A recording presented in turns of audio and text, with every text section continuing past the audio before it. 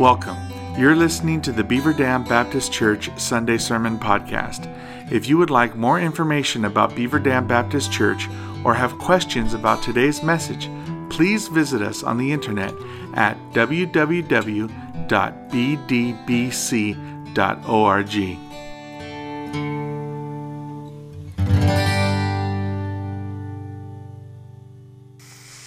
As we said last week, we are coming to the conclusion of the Sermon on the Mount. Jesus has begun that conclusion last week by talking about two roads or two ways, two paths in which we can journey throughout our lives.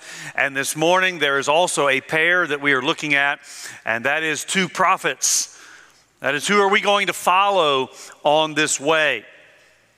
Now, there are several sayings that you are all familiar with that essentially teach the same truth. One of them says you can't judge a book by its cover.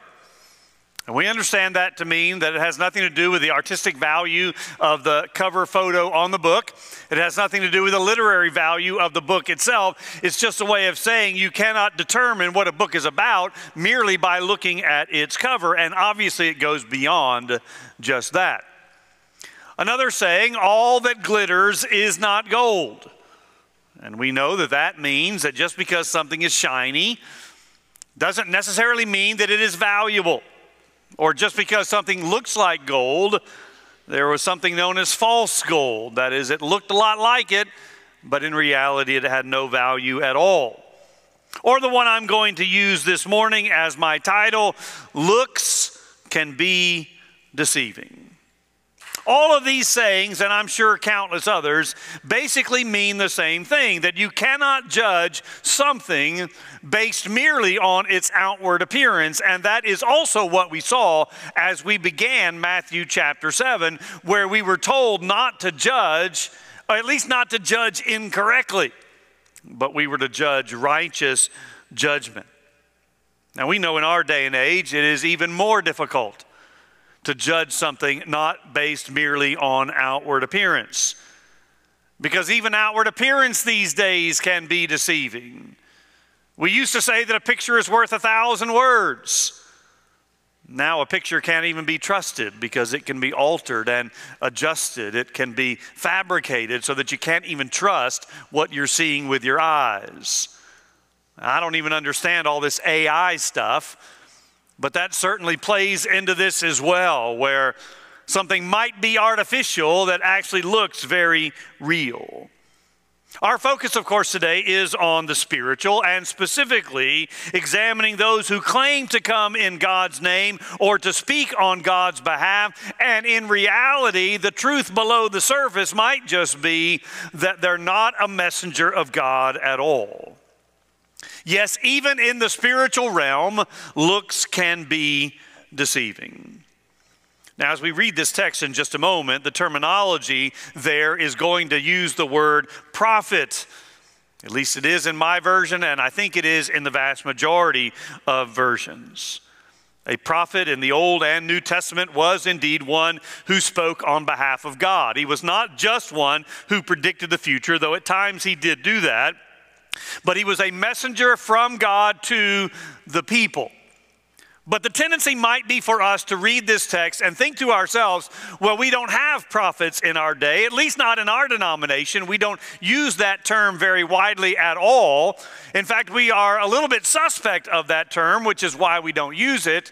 And therefore, there are no such thing in our world as prophets. Therefore, why look at this text? Well, I want you to understand that we're expanding the word prophet, and I think we are safe in doing that because in Luke's parallel version of this text, he certainly does. And so we are expanding this to refer to teachers or preachers or any other kind of spiritual leaders. So when we read it and hear prophets, just understand we're talking about spiritual leaders in general, and specifically in this text, spiritual leaders within the church. Because the imagery is those coming into the church pretending to be sheep, that is, pretending to be one of us, but in reality, they are wolves in sheep's clothing with a desire to devour those within. Now, you might be also tempted to conclude that this subject is really not all that important at all. After all, aren't there more pressing issues to deal with?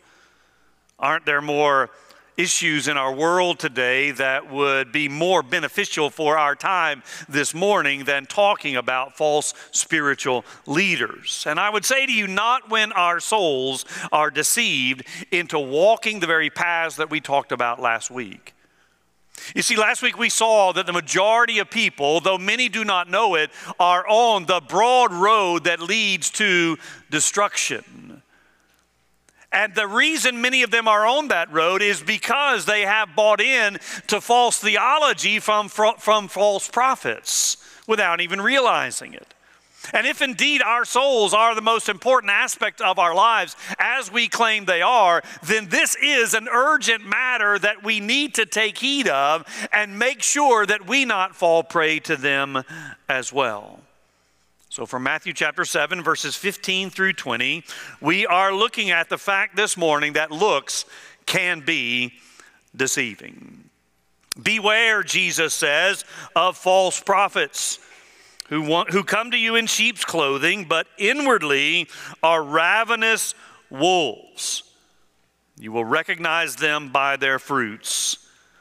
Are grapes gathered from thorn bushes, or figs from thistles? So every healthy tree bears good fruit, but the diseased tree bears bad fruit. A healthy tree cannot bear bad fruit, nor can a diseased tree bear good fruit. Every tree that does not bear good fruit is cut down and thrown into the fire. Thus, you will recognize them by their fruits. We start with an admonition, a call from Jesus that every one of us must guard against false prophets. There is a sense in which, of course, others are guarding for you. That is, there are shepherds who are guarding on your behalf. But ultimately, all of us have a responsibility to guard our spiritual lives against false prophets.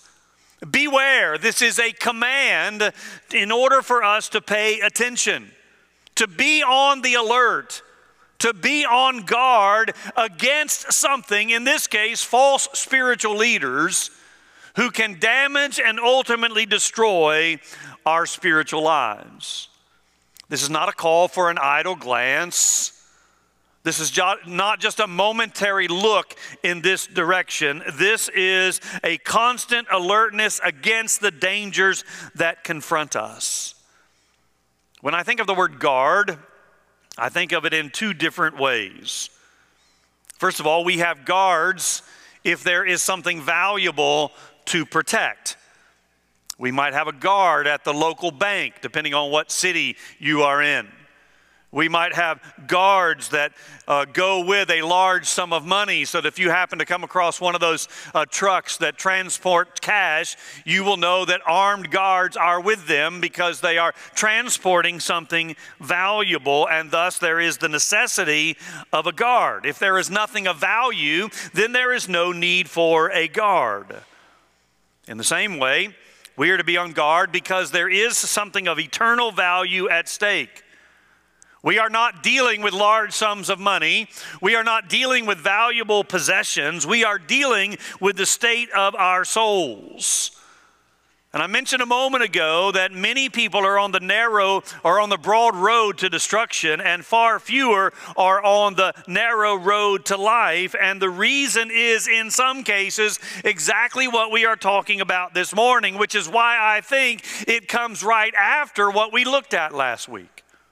So Jesus poses these two roads, these ways, and he says one is very popular, and that's where the majority of people are going. And one of the reasons why the majority of people are going in that direction is because they are deceived by false spiritual leaders who have convinced them that that is indeed the right way. They've not stood guard over their souls, and as a result, they have embraced a false theology. They have embraced a false philosophy. There has been something that has sounded good, or as Paul said to Timothy, they have come with sounds that are tickling to the ears, and those sounds have been embraced, and now they are on the broad road that leads to destruction. How many people are going to be surprised one day when they realize they were on the wrong path? That's what we'll be talking about next week, because in the very next paragraph, the terminology gets even more scary, if you will. We are very good these days when we know we have a sickness. At least I know many of us are. My wife is good at it. If there is some sort of illness, some sort of diagnosis that we're looking for, we don't first go to the doctor anymore, do we? We go to the internet. We start searching.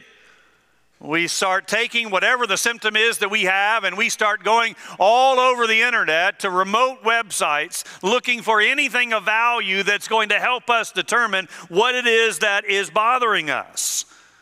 And therefore, we often come to conclusions, whether they are right or not, we come to conclusions before we ever go to the doctor of what is wrong with us.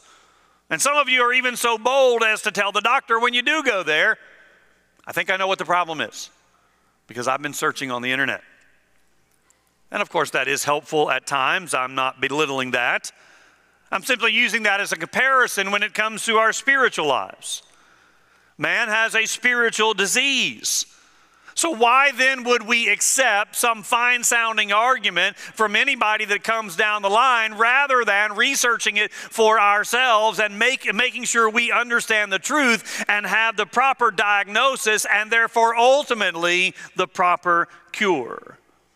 We must guard our spiritual lives even as we would something that we have that is of value. But I said there were two things that come to my mind when I think of the word guard. And the second is when it comes to a military term. Guards or sentries are often posted during a battle to look out for the enemy. It is their job to see the enemy coming so that they can warn the rest of the men and women that are in that company. It is their job to see the danger first, while at the same time allowing the rest of the group to relax and to rest inside the camp. But if that guard is not paying attention, if that guard happens to be napping, then the entire company can be in danger because the very one that was posted to guard against the enemy was not alert. You might be surprised to find out that the Bible uses this kind of terminology on a regular basis to talk about the Christian life. Paul wrote to young Timothy and encouraged him to be a good soldier of Jesus Christ. He went on to remind him that a good soldier does not get entangled with civilian affairs, because if that soldier does get such entanglement, then he is not ready, he is not alert for the battle that is ahead. He doesn't want anything to hinder him from his mission. Other statements by Paul includes the fact that we are fighting a good warfare, that we are to fight the good fight of faith. I'm bringing all of that up to remind us that we as Christians are in a battle. And I think we sometimes forget that. That doesn't mean that we are to take up physical arms and fight violently. Again, we are in a spiritual battle. Our weapons are not carnal, but they are mighty through God, leading Peter to the conclusion that we are to be sober and to be vigilant because our adversary, the devil, walks about like a roaring lion, seeking whom he may devour. I dare say that if there was a literal lion loose in our community this afternoon, we would be on the alert. We would be on guard. Or maybe to put it in more realistic terms, if there was a murderer on the loose in our community and we got the news from the local police department that there was someone that they were looking for and we could see the helicopter flying overhead searching and police presence everywhere, we would be in our homes and on guard because we know there is danger. And that is what Jesus is saying in this text, that there is indeed danger spiritually, therefore we must guard against false prophets. Now you say, okay, you've convinced me of that. So who are these false prophets? Well, that leads us secondly to the understanding that we must correctly identify false prophets. And that is easier said than done. I mean, on the one hand, wouldn't we say that false prophets are those who come with outlandish claims and unfulfilled prophecy? They sit up on a hillside and say that the Lord is coming tomorrow, and when the Lord does not, we know that they are false prophets, and certainly that is the case at times, but those are the easy ones to spot. Jesus says very clearly here, many false prophets are much more sly. They act like a child of God, but inwardly there is something vastly different. And that is why they are difficult to distinguish. Did you see that Bugs Bunny turned 83 this past week? 83 years of Bugs Bunny. Those were great cartoons if you grew up on them. They were much better than the cartoons of nowadays, but that's a generational thing, I'm quite confident. However, Bugs Bunny was not the only character in those Warner Brothers cartoons. They had a host of good characters. Foghorn Leghorn, I liked him. Wile E. Coyote. But there was another pair that ties into what we're talking about here. Ralph. You remember Ralph? He was a wolf. He looked a lot like Wile E. Coyote, but he was a different character. And then there was Sam. Sam was a sheepdog. And these two were pitted against each other every day. Sam's job was to protect the sheep, and Ralph's purpose was to steal one of the sheep to satisfy his own hunger. And so every day they would clock in. That was the funny part of the show. They acted like friends. They'd say good morning to each other. They would clock in like blue-collar workers. And then the rest of the day would be spent with Sam trying to protect his sheep from Ralph the wolf. And then at the end of the day, they would clock out again. And they would bid each other a good evening and sometimes say something like, see you tomorrow. But see, what Ralph understood was that he couldn't just walk into the sheepfold there and take whatever sheep he wanted. That wasn't going to work. So he often actually dressed up like a sheep and tried to maneuver as closely as he could to one of the sheep so that he could snatch it and run. And of course, Sam tried to prevent this. This is exactly what Jesus is talking about here as it pertains to the way that a false prophet operates. He goes out of his way to look and act like a real sheep, but inwardly he is a wolf whose intention is destruction, and that slyness or that deception is what makes it so dangerous. If we put this into our own terminology, it might look something like this. The false prophet Jesus describes does not exhibit some outlandish behavior that would be easy to recognize. In fact, he might look exactly like us. He's charming, he's charismatic in his speech, he is good looking, he draws people unto himself. He is a wonderful speaker whom people hang on his every word. Sometimes we wouldn't have anything negative to say about him because everything about his life just seems to exude the grace of God. But the reality is much different. I mean, even a casual reading of Paul's letters warns us of such things. Seemingly in every book he wrote, he mentioned this kind of danger. In the book of Acts, as Paul was leaving the elders of Ephesus, he pointedly tells them, I know this, that after my departure, ravenous wolves shall enter in among you, not sparing the flock. He knew that was the intent of others after he left that church. In Galatians, Paul is dealing with a group of believers, and he says to them, I'm astounded at how you have so quickly moved away from the gospel.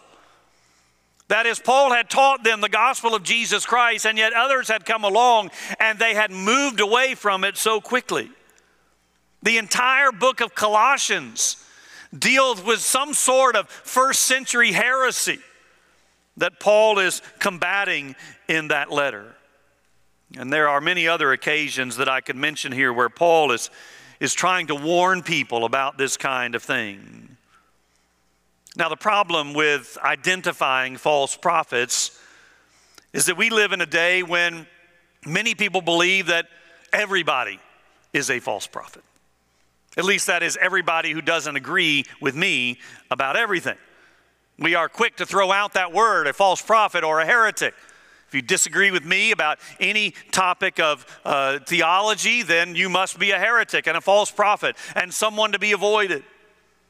We were at some friend's house a couple of weeks ago, and they asked us about a certain individual, a lady teacher who happened to be coming to their church in the very near future, and they asked if we knew her or knew about her, which I did not.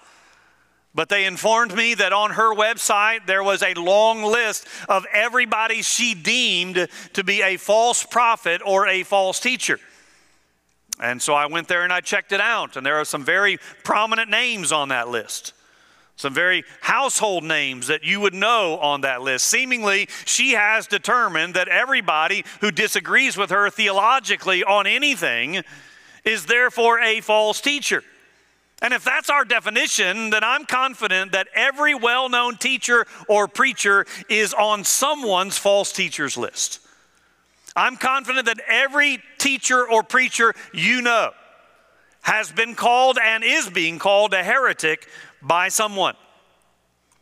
But if you call everyone a wolf in sheep's clothing, then of course we're reminded of the boy who cried wolf, right? If everybody's a wolf and we're crying danger all the time, then we get to the point where no one's going to listen to our cries of danger. Of course, the opposite is not the answer either. That is having no discernment and accepting anything and everybody that comes along as long as they quote Scripture and seem to be on the right path.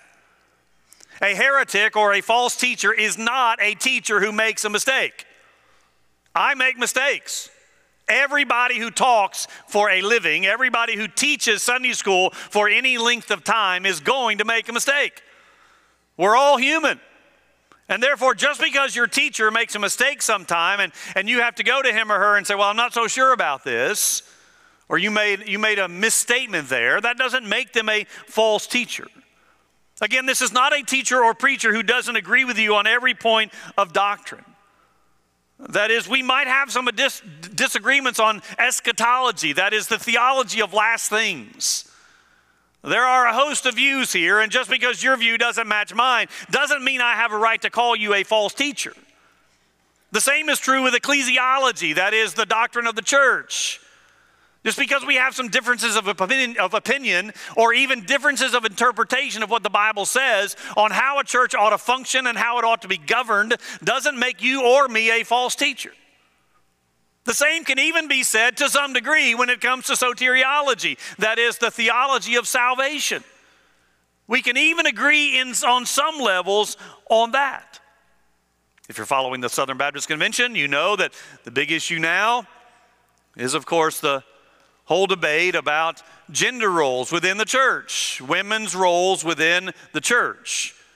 That is not an issue upon which we are to declare one another false teachers.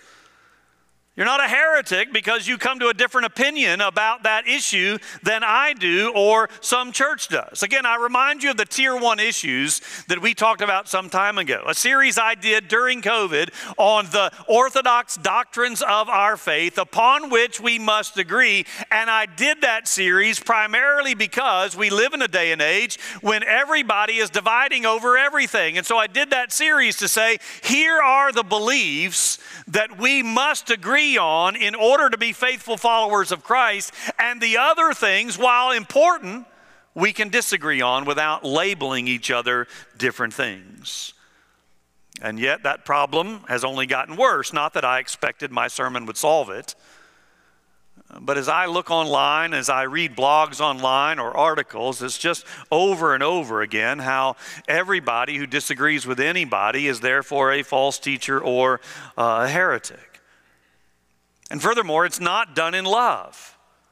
I mean, even when we do correctly identify a false prophet, we are still to be loving. That command has not been trumped that we are to love others. And so we are to try to correct them, but that correction must be done in love. And I see very little of that online. So how do we identify a false prophet? Well, the Bible actually gives us several ways. In Deuteronomy chapter 18, I guess it's the easiest one, and that is if someone does predict some sort of future event, and that future event does not happen, then they have shown themselves to be a false prophet. Now, that's not as common in our day, but there are still those who make some prediction and it doesn't come true. And then in order to save face, they try to justify why it didn't come true. The Bible is very clear that if someone is coming in the name of God and is saying that some future event is going to happen and that future event does not happen, they are indeed a false prophet. But that's the easy one. There's also the theology test.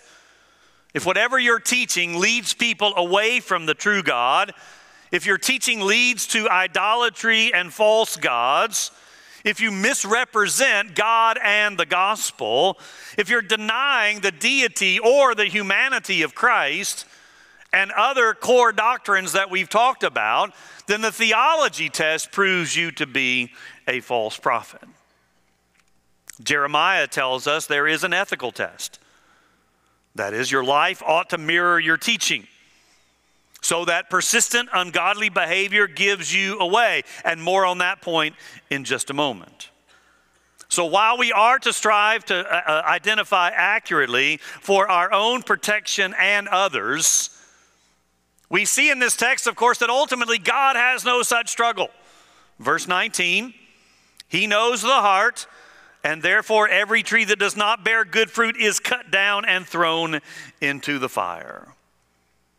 Eventually, especially at the last time, the judgment of God, those who are false prophets will be identified as such, and they will be cut down. A tree is cut down when it doesn't bear good fruit because it is wasting resources, it is wasting time. And the one thing I remember from some of my marketing classes was also something called opportunity cost. And that is, not only is that tree that's not producing good fruit, it is wasting resources and time, but the opportunity cost, which means there could be another tree in its place that is bearing good fruit. So it's actually more than just the tree not bearing fruit. It is the fact that another tree cannot bear fruit because this tree is in its place. And so it's cut down, and it is only good for fuel, for fire, Jesus says.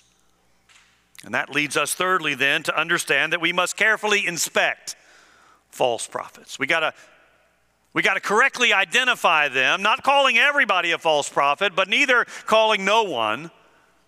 But how do we do that? Well, we must carefully inspect false prophets for their fruit. Twice in this text, the same phrase is used: you will recognize them by their fruits. Occasionally, someone will ask me, I have no idea why they think I know the answer, but they will ask me about a particular tree. If I'm out on a hike or something, they'll say, what kind of tree is that? I say, I have no idea. I know nothing about trees. I can tell if it's an evergreen, if it's in the wintertime and it's still green. That means it's an evergreen. I can tell a pine tree because there's pine needles underneath it. That's about the extent of maybe a cypress or something, but that's about the extent of my knowledge of trees. Except I do know that on the other side of the fellowship hall, there is a tree. And I know exactly what kind of tree that is. Maybe you haven't been on the other side of the fellowship hall, but over there we have an apple tree. Do you know how I know that? Because there are apples on that tree.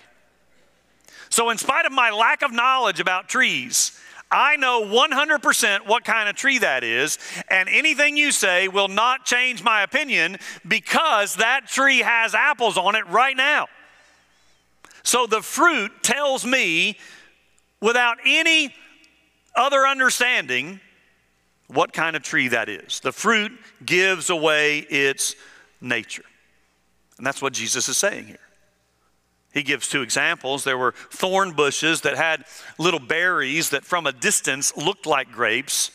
But when you came upon them a little closer, you realized they weren't grapes at all.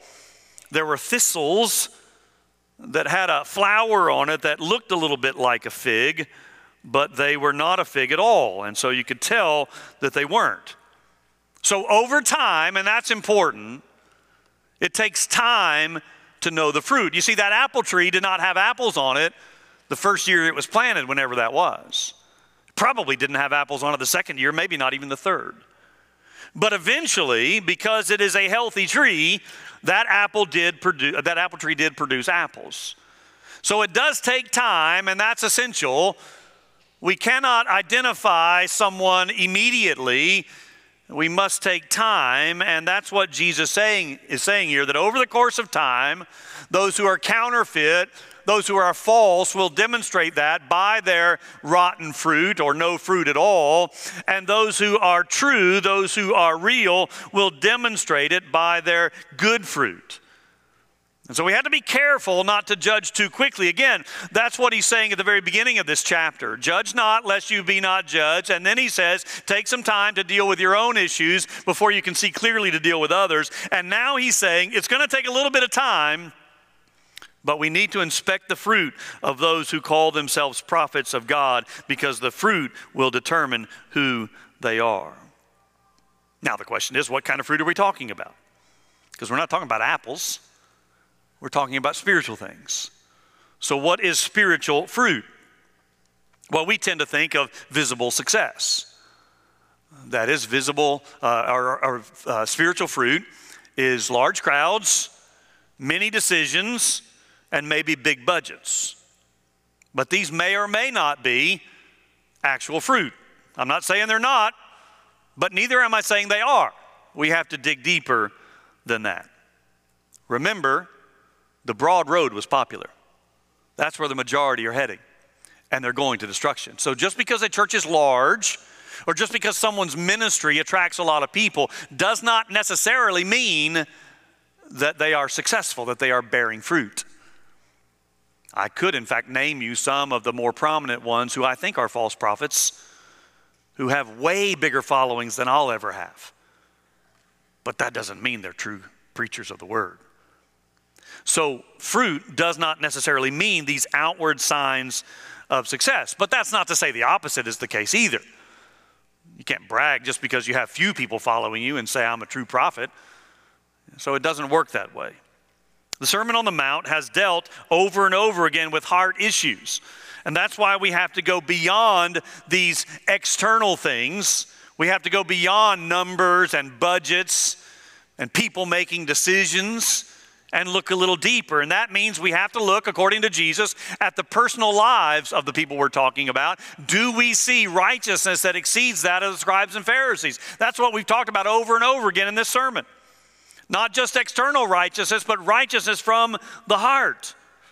We've talked about the fact that this is a kingdom-minded sermon, and so we look at prophets or spiritual leaders and teachers and we say, are they kingdom-minded or are they personally minded? That is, they are striving to build a kingdom for themselves rather than the kingdom of God. That's going to tell us what kind of fruit they have. Or we could certainly look at their actual lives, and when their actions ultimately do not match up with their beliefs or what they say, that's an indication. Furthermore, are they leading people to faithfully follow Christ over the long haul? Or are they leading people to make a decision so that they can give to their ministry? That's two different things. And so those are just some examples of the spiritual fruit we're talking about, and how we've got to go deeper than just the numbers and the people, and determine what kind of fruit they are producing. But I want to say one more thing. I said at the outset that there are two prophets here, and all we've talked about is one. In fact, there's only one mentioned in this text, but by mentioning this one, there is the implication of a second. And that is ultimately our responsibility is to faithfully follow true prophets. If there are all of these false prophets that we must be on guard against, if there are those false prophets that are leading people down the broad road, then the implication is there are also true prophets that we need to follow on the narrow road, which means we must not just avoid the false, but we must embrace the truth. Shepherds, of course, have a responsibility to guard the flock from predators. And that's what we see as a picture throughout Scripture. Jesus says, I am the good shepherd. he actually uses that same term to talk about pastors, that they are shepherds of the flock that God has given them. And so the protection then is provided by the leadership. However, that's not the end in of itself. That is, the sheep have a responsibility as well. If the sheep want to graze peacefully and grow, spiritually, of course, is what we're talking about, they must stay close to the shepherd. They must allow the shepherd to lead. So you have a responsibility. I have a responsibility to follow faithful leaders, to follow true prophets, so that we can be led closer to God. You have to guard your own heart. I have to guard my own heart. So who do we listen to? Whose podcasts are we enamored with? Are we sure that they are faithfully proclaiming the truth? Or do we just like what we're hearing and we're really not discerning at all? Obviously, this has bearing on the church we attend. You know, so many parents especially talk about their kids as they get old enough to start making decisions for themselves about what church to go to. And I've heard it countless times in my ministry. A parent will say, well, as long as they're going to church, that's all I care about. Well, you need to care about more than that. Because it's not just about going to church, it's about going to the church that preaches the truth. Because there are many churches out there that do not, and so we have to guard against that as well. And all of this, of course, is difficult, but it is essential. And so ultimately, our task is not to be on the fringes of the sheep pen looking for wolves. Our task is to stay close to the shepherd, so that he can protect us when the wolves do come. So even though we've talked a lot about guarding and protecting against false prophets, I'm not preaching this so you become what some call a heresy hunter, where your focus becomes looking everywhere and under every rock for someone who is teaching false gospel so that you can make up your own list. I realize there is a little bit of value in some of that. But ultimately, our responsibility is to stay close to the shepherd. Jesus said, abide in me. I am the good shepherd. The sheep hear my voice and follow me. So who are you listening to? Who are you following? And are you staying close to the shepherd? Let me pray. Father, we thank you for the warning that you give us here at the end of this sermon, that our path is strewn with obstacles. And some of those obstacles look like the real deal. They look like people who are telling us this is the way to go, when in reality they're leading us down the wrong path. Even as we warn our children about succumbing to peer pressure, Lord, help us not to fall prey to what is popular, to what is prevalent, but help us to discern. Give us the wisdom to know the difference.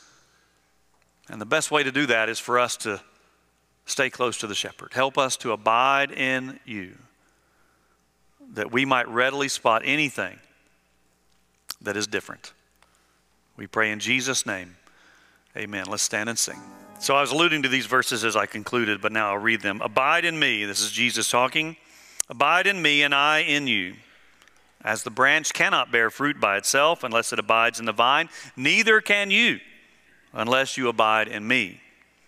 I am the vine, you are the branches. Whoever abides in me and I in him, he it is that bears much fruit.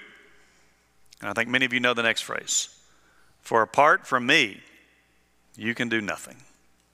You are dismissed.